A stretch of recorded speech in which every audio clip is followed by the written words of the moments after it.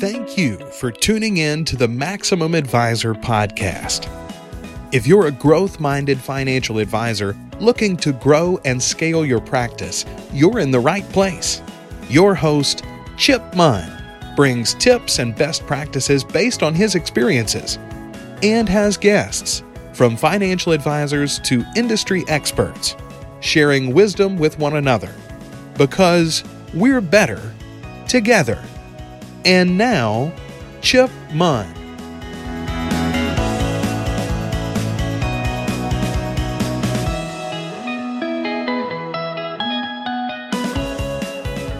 Welcome back to the Maximum Advisor podcast. I'm your host, Chip Munn, and today I'm excited to be joined by Mindy Diamond. Mindy is the president and CEO of Diamond Consultants. She's also the host of Mindy Diamond on Independence, a great podcast for advisors, and has written a monthly column at wealthmanagement.com since 2004.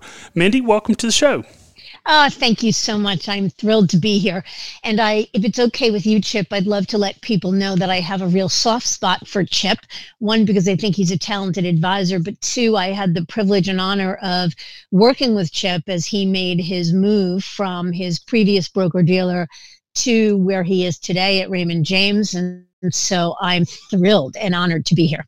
Well, thank you. I was going to say, I have the benefit of having known you from you're, as far as I'm concerned, Mindy, the power of content marketing is very real, because for a lot of advisors, I won't speak for all of them, but I'll speak for me, it's not something that I typically do is take cold calls. But after having read your stuff for years and years back at my previous home, when somebody told me that you were on the phone, I couldn't help but take the call. So it just goes to show you what a powerful tool, putting yourself out there like you did in wealth management. I guess previously registered rep? Yeah, so Wealth Management, before it changed its name, was Registered Rep Magazine.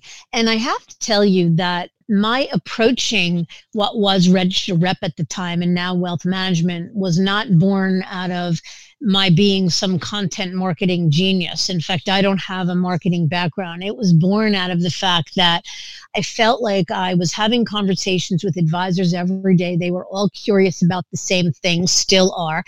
And there wasn't a place in any of the publications that was talking about the things that were on advisors' mind or what advisors most wanted to know about, i.e. what's going on in the recruiting landscape. And it was also born of the fact that I realized that I liked to write. I sort of had a creative itch that wasn't really being satisfied elsewhere. And the combination of the two made it great. And then it was only 2 years ago that I launched this podcast, and that's really moved the needle in terms of content marketing. But again, born of a desire to educate and answer a lot of the questions that we were getting from everyone, as well as a desire to be creative, to exercise sort of my creative DNA. Well, I can certainly relate. I did a little bit of writing early on, kind of on the client-facing side, and after being an avid listener of a lot of podcasts, yours included, it just seems to be a medium that I really enjoy, and I enjoy, like you said, the creative part, and so this gives me a good outlet, and hopefully it helps people. You know, I get good feedback and enjoy the opportunity to ask questions of experts like you. Now, as you mentioned, you were really instrumental in our finding our next home. How did you get started in recruiting? How did that become a thing for you? Yeah, so I love that question just because it's always fun to talk about your past and think about how far you've come. So I graduated from the George Washington University in 1984 with a degree in accounting. And like every good accounting student, I was lucky enough to get a job with a Big 8 public accounting firm, which was the pinnacle of an accounting job in those days. Got a job with what was Ernst & Whinney, now Ernst & Young. I lasted about 8 months there and hated it. I just hated everything about it. And took an opportunity with Lever Brothers to go into private accounting, so corporate accounting. I hated that even more. I lasted about a year and a half there. So now I'm 2.5 years out of school and thinking, I just gotten married. We were living in New Jersey. I was commuting to New York and said, if I have to do a job that I hate, I may as well do it closer to home. So I went to an executive search firm looking for an accounting job in New Jersey. And the recruiter who interviewed me said, "Oh, honey, you have such a good personality. You shouldn't be an accountant. You should be a recruiter." And lo and behold, with a lot of arm twisting by my husband, who is now my partner in this business, and this recruiter who had interviewed me, I said, "What the heck? I'm young. I can always go back to accounting. Why not?" And from the first phone call I made, I just loved it. I knew it was what I was meant to be doing. Did that for about 7 years, and then started this business 21 years ago on my bedroom floor. And it's really grown to where we are today. Well, and one of the things that drew me to you and to Howard was your process. And so one of the things that when I think about advisors in transition, it can be a really scary time. You spend a lot of time talking to folks who are either considering it or going through kind of the throes of it. What would you consider to be, kind of walk us through, Mindy, your thought process on how advisors should consider making a change? What all should go into that kind of process? Yeah, so the word process generally sort of makes my skin crawl just because it feels like it's a scheme or a strategy that, sort of one size fits all. And when it comes to thinking about the biggest decision in one's professional life, sometimes the biggest decision of your life, meaning do I stay where I am or go elsewhere? Where am I best served for my business? It shouldn't be about a process, but still, the word process is something we think about as a customized sort of thought process around beginning with the end in mind. So it's a strategic process. Again, I hate the word process, but it is what it is. And it's a strategic process that we begin by asking advisors a series of questions, a self-assessment, if you will, that helps them to tell us, to convey to us, and a lot of time to get greater clarity for themselves on what do they want to be when they grow up? How do they want to live their business life? Here are the things that are frustrating me. And here's the extent to which they're frustrating me. Because by the way, it's not enough just to be frustrated. It has to be a significant enough frustration that it's worth going through the hassle of a move. And what are my goals? What is it I'd like to accomplish in my business that I feel I can't where I am? And how independent would I want to be? And how much support do I need? And how important is transition money? And we have a trademarked process, if you will, a set of questions around helping advisors to think through these big decisions. And the answers to those questions, the sum total, help to point us and certainly the advisor in the direction of, one, how motivated are they to move at all? How appropriate is it to move? How necessary is it to move? And what do they want to be when they grow up? Do they belong going to another major firm? Do they belong being fully independent? Do they belong plugging into an existing independent firm like yours, et cetera? So that's really the method behind our madness. And any of your listeners who would like me to send them our self-assessment, I'm happy to do so. They can reach out to me directly. But then beyond that, then it's about educating the advisor on the waterfall of possibilities and the waterfall of possibilities of how and where a successful advisor can practice has really expanded a lot in the last number of years. So one, I'd say if somebody hasn't looked in a while, it's a good time to poke your head out, not necessarily to move, but to get a better sense of what the options are and to know from a position either of greater strength that you want to recommit to your firm or that in fact there's a better option elsewhere. In fact, I should say I'm in the process of writing a book as we speak that I hope to have done in the next 6 months or so. And that book will be all about how do you think through stay versus go and this thought process behind whether it be making a move or thinking through what the ideal career scenario looks like. And then once they've been educated about what the options are, if you've done a good job, if I've done my job in helping them to really answer the questions, to get clear on what they want to be when they grow up and what's motivating them, then the short list of options to consider is pretty easy. It's pretty obvious. It's pretty apparent. And then it's about having the advisor help us determine, how they want to attack it. Is there enough interest to take meetings, meaning to expend the energy to explore elsewhere? Is it more just good information? Thank you for sharing, but there's not enough meat on the bone to make me want to disrupt my business to A, move, but B, even do some exploration or anything in between. So each step of the way is customized based upon what's up to the advisor, but that's sort of the process in a nutshell. Well, it sounds to me like a little bit like a choose your own adventure book. I mean, you have the book written, but based on each of the different kind of the questions that you're asking, as advisors answer those questions, it tells them to flip to a different page with your help, and you point them in the right direction to, based on each answer, some of the different next steps. I know that that's kind of how it was with us. You mentioned begin with the end in mind, and I think that really says a lot to us. Oftentimes it's a little bit like the cobbler's kids with no shoes. You know, we advisors, we spend all day helping other people kind of figure out how to live their best life, and we don't necessarily always spend as much time figuring out what it is that our best business life looks like. What do you see out there in terms of what advisors are looking for? What kind of reasons do you see that they come up with as to why they might consider making a move? So I think, look, there are as many specific reasons to move as there are advisors who have them. So everyone's motivation might be a little bit different. I mean, it could be a personal reason, like I went through a divorce last year and I need to move because I need to monetize the business. And that's certainly not the best reason to move, but we've heard that too. But generally speaking, the reasons people move are because there's a series of pushes and pulls driving them. The pushes meaning a series of frustrations that are motivating them, that are impacting them enough or limiting them enough that they realize they're not living their best business life or best serving their clients where they are. And then there needs to be an equal amount of pulls, meaning motivations, excitement about going elsewhere. So one, it's a series of frustrations that for a lot of folks in the traditional space in the brokerage world has to do with too much bureaucracy and lack of control and leadership that has really changed the cultural dynamic. Those are kind of the big things.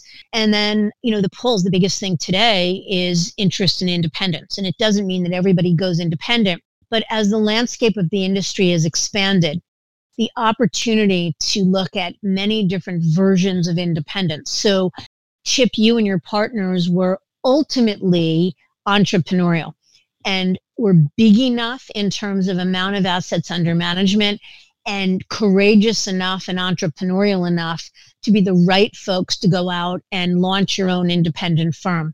But the vast majority of advisors are not that. And when they're not, what's exciting about today is that there are a lot of different versions of independence. So you can get a lot of the benefits of independence, the freedom, flexibility, and control of it, but without having to go through the brain damage of building something from scratch. And one of those opportunities is even to potentially join a firm like yours for somebody that says, I'm interested in growing. I'm feeling limited where I am. I like aspects of independence, but I don't want to do it by myself.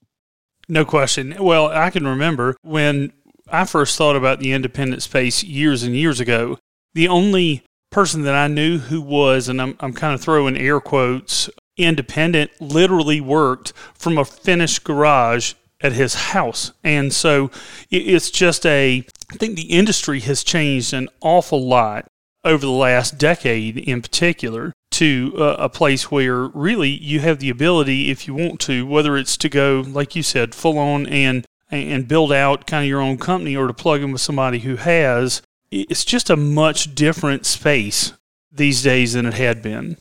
Well, unequivocally. I mean, unequivocally, the ecosystem, most importantly, to support the breakaway advisor, aside from being there being an exponentially multiplied number of firms for an advisor to consider, the ecosystem of service providers, platform firms, consultancies, capital providers, et cetera, the list goes on, product providers, has expanded exponentially. All of that makes independence in any form a much more valid choice. Certainly. The biggest thing, though, that I remember is the fear. There's a certain amount of, for every ounce, if you will, of excitement that you have, there's an equal amount of fear of how this thing is going to go. I equate it to kind of taking your business and throwing it up in the air and trying to catch it all before it. That's kind of how it can feel from the advisor perspective. But I've seen it done now. Not only have we done it, but I've seen it done and worked with people who've done it really, really well. What are some of the mistakes, though, Mindy, that you've seen people make? If you wanted to say to somebody who's considering making a move, just don't do this, what would this be? Well, I think for one, you need to be brutally self-aware. So don't kid yourself would be number one. Know thyself. Be really honest about how entrepreneurial you are. Be really honest about what your core competencies are, what you like to do and what you're good at, and how you would think about solving for where there are gaps. But it's also being honest about your relationship with your clients, because that fear is real. I mean, absolutely, when you're moving at any level, no matter where you're going, no matter how wonderful a transition team, a firm that's recruiting you is promising you, at the end of the day, you are putting your business up for bid. You're having to re-solicit your clients. So one, you need to be darn sure that the whatever value proposition that you're going to be pitching your clients now of the firm you're going to can really be put forth from the perspective of what's in it for them, so that the advisor recruit is clear that the message they will to deliver to their clients, I'd like you to follow me to XYZ firm, is really valid bullet points that are all from the perspective of why is it better for this client to move with me. So number one, you need to make sure that the value proposition is buttoned up and one that will appeal to clients. The second thing is being really self-aware and honest about how the depth of your relationship with your clients. If there's any question about the likely portability, the trust, the depth of relationship, I would encourage anyone to seriously consider a move, and likely better to stay put, because a move should never be accretive. It should never be about starting from zero and building again. It's about building on what you're already doing.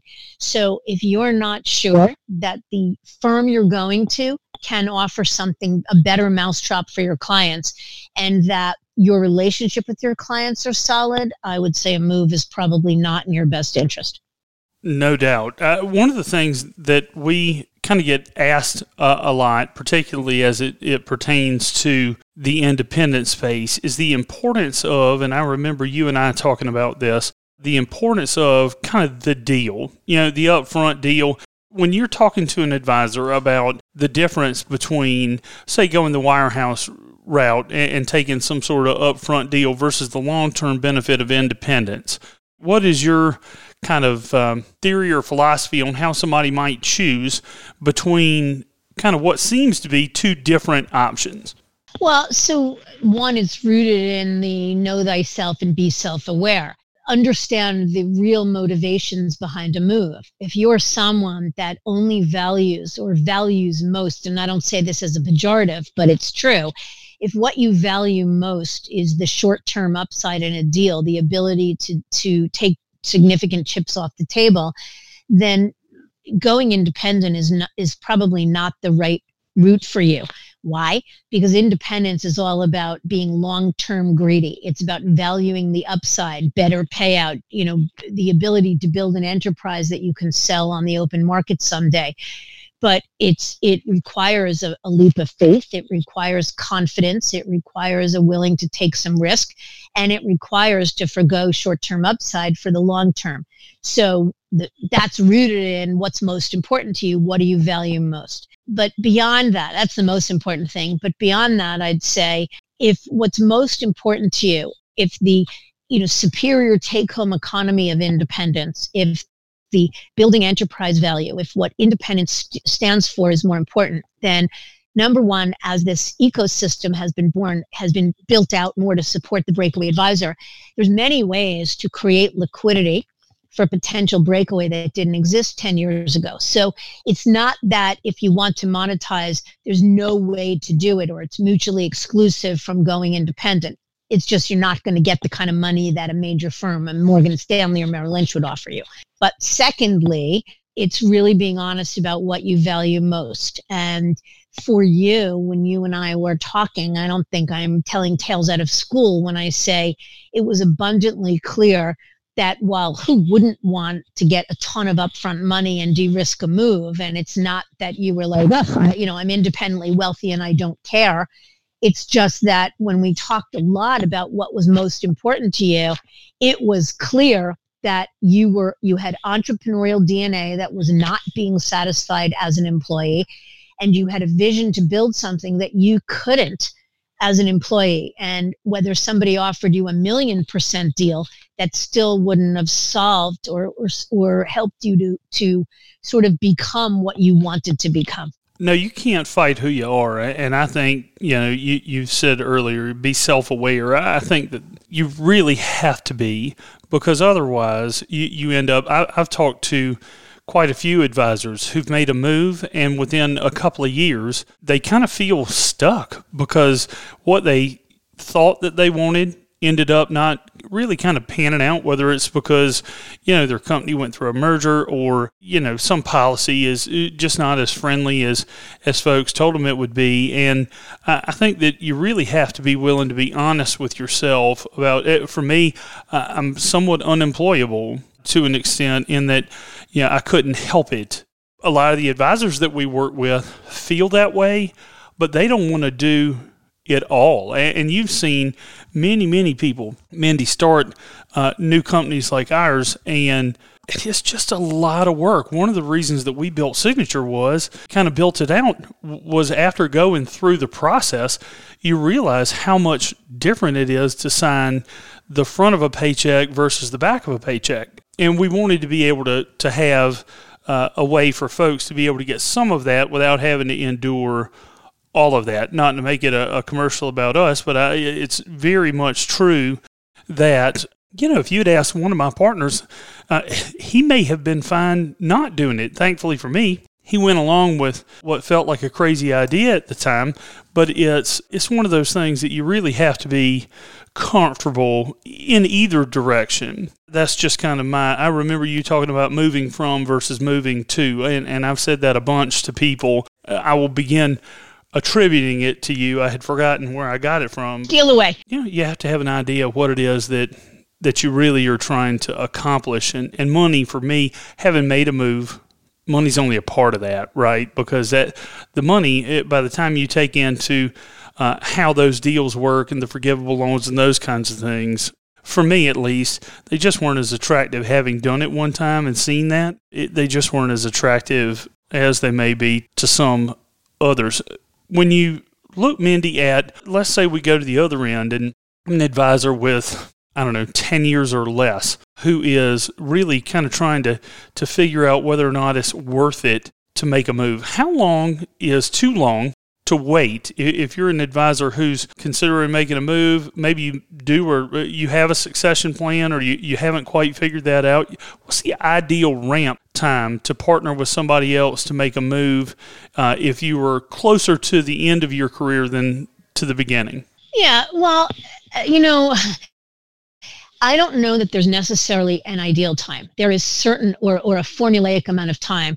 I think certainly if you are on a glide path to retirement and you don't have a succession plan, you likely want to be very serious about solving for it, figuring out what your succession is going to be at least 5 years, maybe more, before you're actually ready to go out. Because the closer you are to retirement, to getting out without having solved for succession, the less your business will be worth to a buyer, number one. Number two, you need to be able to give yourself, your clients, and your business enough time to get used to the idea that the business has transitioned. And then, in other words, you don't want to foist two changes on that client in a short period of time. So move and then you transition out with as much lead time as you possibly can. But I think that the notion of solving for succession is probably the hottest topic on everyone's mind. The industry in general has a succession crisis as older advisors, the average advisor age is 57 and growing and rising. And, we're having trouble as an industry bringing in the next gen, the younger gen. So one, there's not enough successors to go around. But two, if you're an advisor that works for a big firm, a brokerage firm, those firms are working very hard to tie advisors up, to incent as many advisors as possible to sign on to those succession programs, the retire in place programs. They offer some pretty compelling numbers to do so. The problems with those programs are that there's no free lunch, number one, and they're exceedingly punitive, draconian for the next generation inheritor. So if Merrill Lynch, for example, just came out with an enhanced version of their retiring advisor program, and the enhancement means that a retiring advisor who signs his business over to Merrill can get paid more over time. But Merrill is only financing 20% of it, and the other 80% is being paid out of cash flow from the business. But at the end of the day, the advisor inheritor doesn't own the business. So he's paying 80% of the business, 80% of a retirement price for a business he ultimately doesn't own. So, and second of all, he's more importantly he's signing on by doing so for the next 7 years at least, binding himself to a firm, to a place where he has little control for the next 7 years. And so advisors need to, and I'm not saying that it's bad to sign on to those programs. It's just very important because there is more opportunity outside of your current firm than ever existed before. I think that it's very wise, and I'm not selling people, not making this an advertisement for using me or for making a move, for sure not. But I am saying that because there's more possibilities or options for advisors to consider than ever before, it is incumbent upon advisors to at least get educated about what their options are, even if they have no intention of moving. But before you're going to re-up your or your team's commitment to your firm, you need to make sure you understand what you're giving up. It's funny, when you started mentioning retire in place, I like to just write down kind of acronyms, and the acronym for retire in place is RIP. and it really just reminded me, of those old cartoons with the tombstones, because in a way, the entrepreneurial spirit, it seems, of that business kind of died. I mean, you kind of sold it to the company, and it seems to me like that could hamstring, like you're saying, those younger kind of successors, could really put them in a difficult kind of situation down the road. No, for sure putting them in a difficult situation, because the more you take away their optionality, the more expensive they are to recruit. And the more expensive they are to recruit or acquire, the less value their business has. And that's all bad. So aside from taking away optionality, they're signing on at a time where their firm has all the control. They're signing on. It's not like the firm's saying, so you're signed on for 7 years and we guarantee you X payout, or that we guarantee not to maintain the status quo. They're not saying that at all. They're saying sign on and we still have the right to make whatever changes we want to. Yeah, and 7 years in our world is an awful long time. So many things change and have changed. Speaking of which, and I want to be respectful of your time, but a couple of more recent events I want to get your perspective on, kind of speaking in terms of change. Here lately, Mindy, it seems to me like there have been some kind of insurance-heavy advisors who seem to have been going RIA lately. Is that because some of the platform providers, Envestnet and others, are starting to offer insurance now? What do you attribute that change to? Well, in part it could be because this expanded landscape, this expanded ecosystem has, with every day that passes and every new model that's born, there are models being born that can support businesses that they may not have been able to as robustly years before. So using the example of an insurance-focused advisor, perhaps it's true that years ago there just weren't as many options for that advisor. So that's number one. That's the pull side, what you're running to.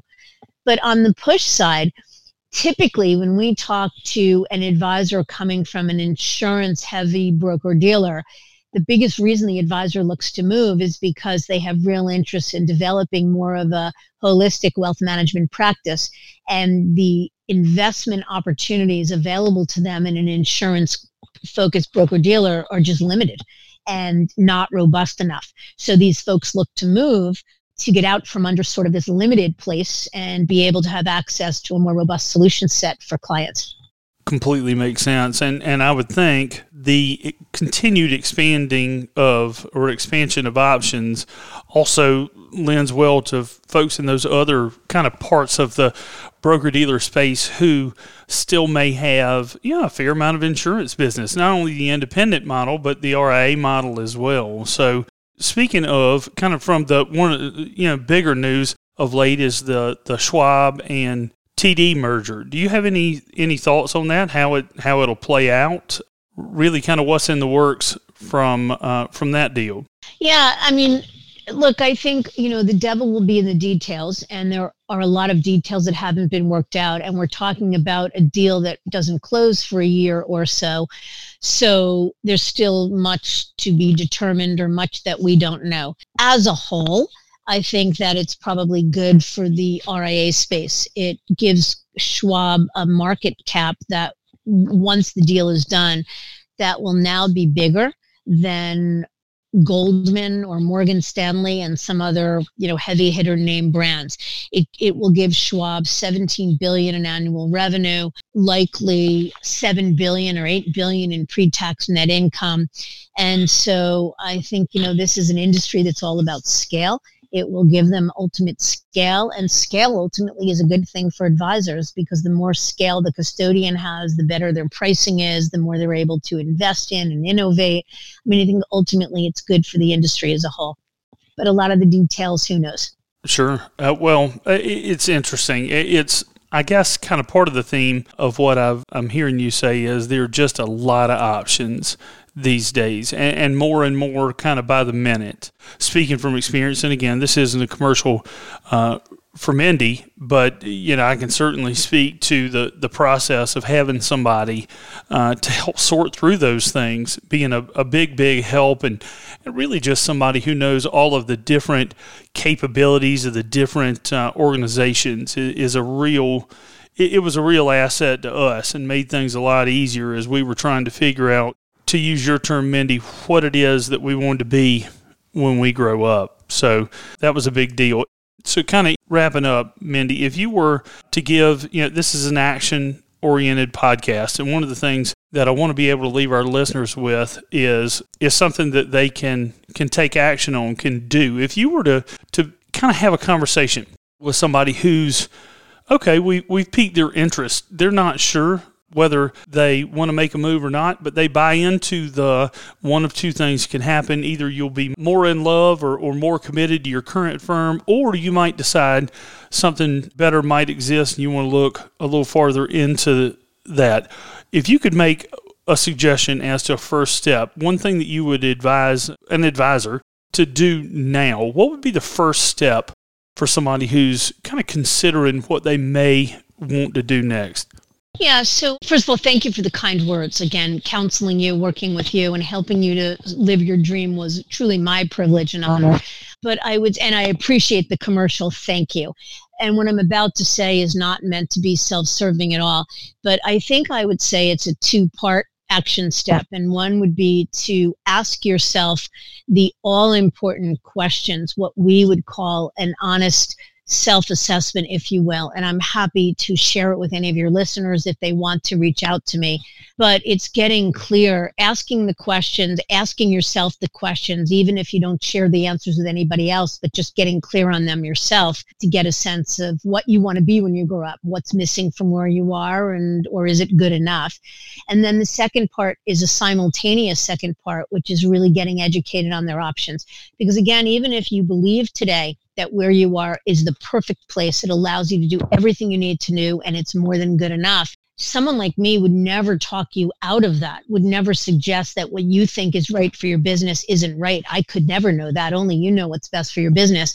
But at the end of the day, in this greatly evolved landscape, I think a lot of advisors stay put because they presume that there's nothing better. And that's a little sad to me because there's plenty of options. None of us can know whether they're better enough, but I think it's worth getting educated. Everyone should at least understand the options, regardless of whether they have an intention of making a move. Well, I can speak for me and say that I was pretty sure there was something better out there based on where I was at the time.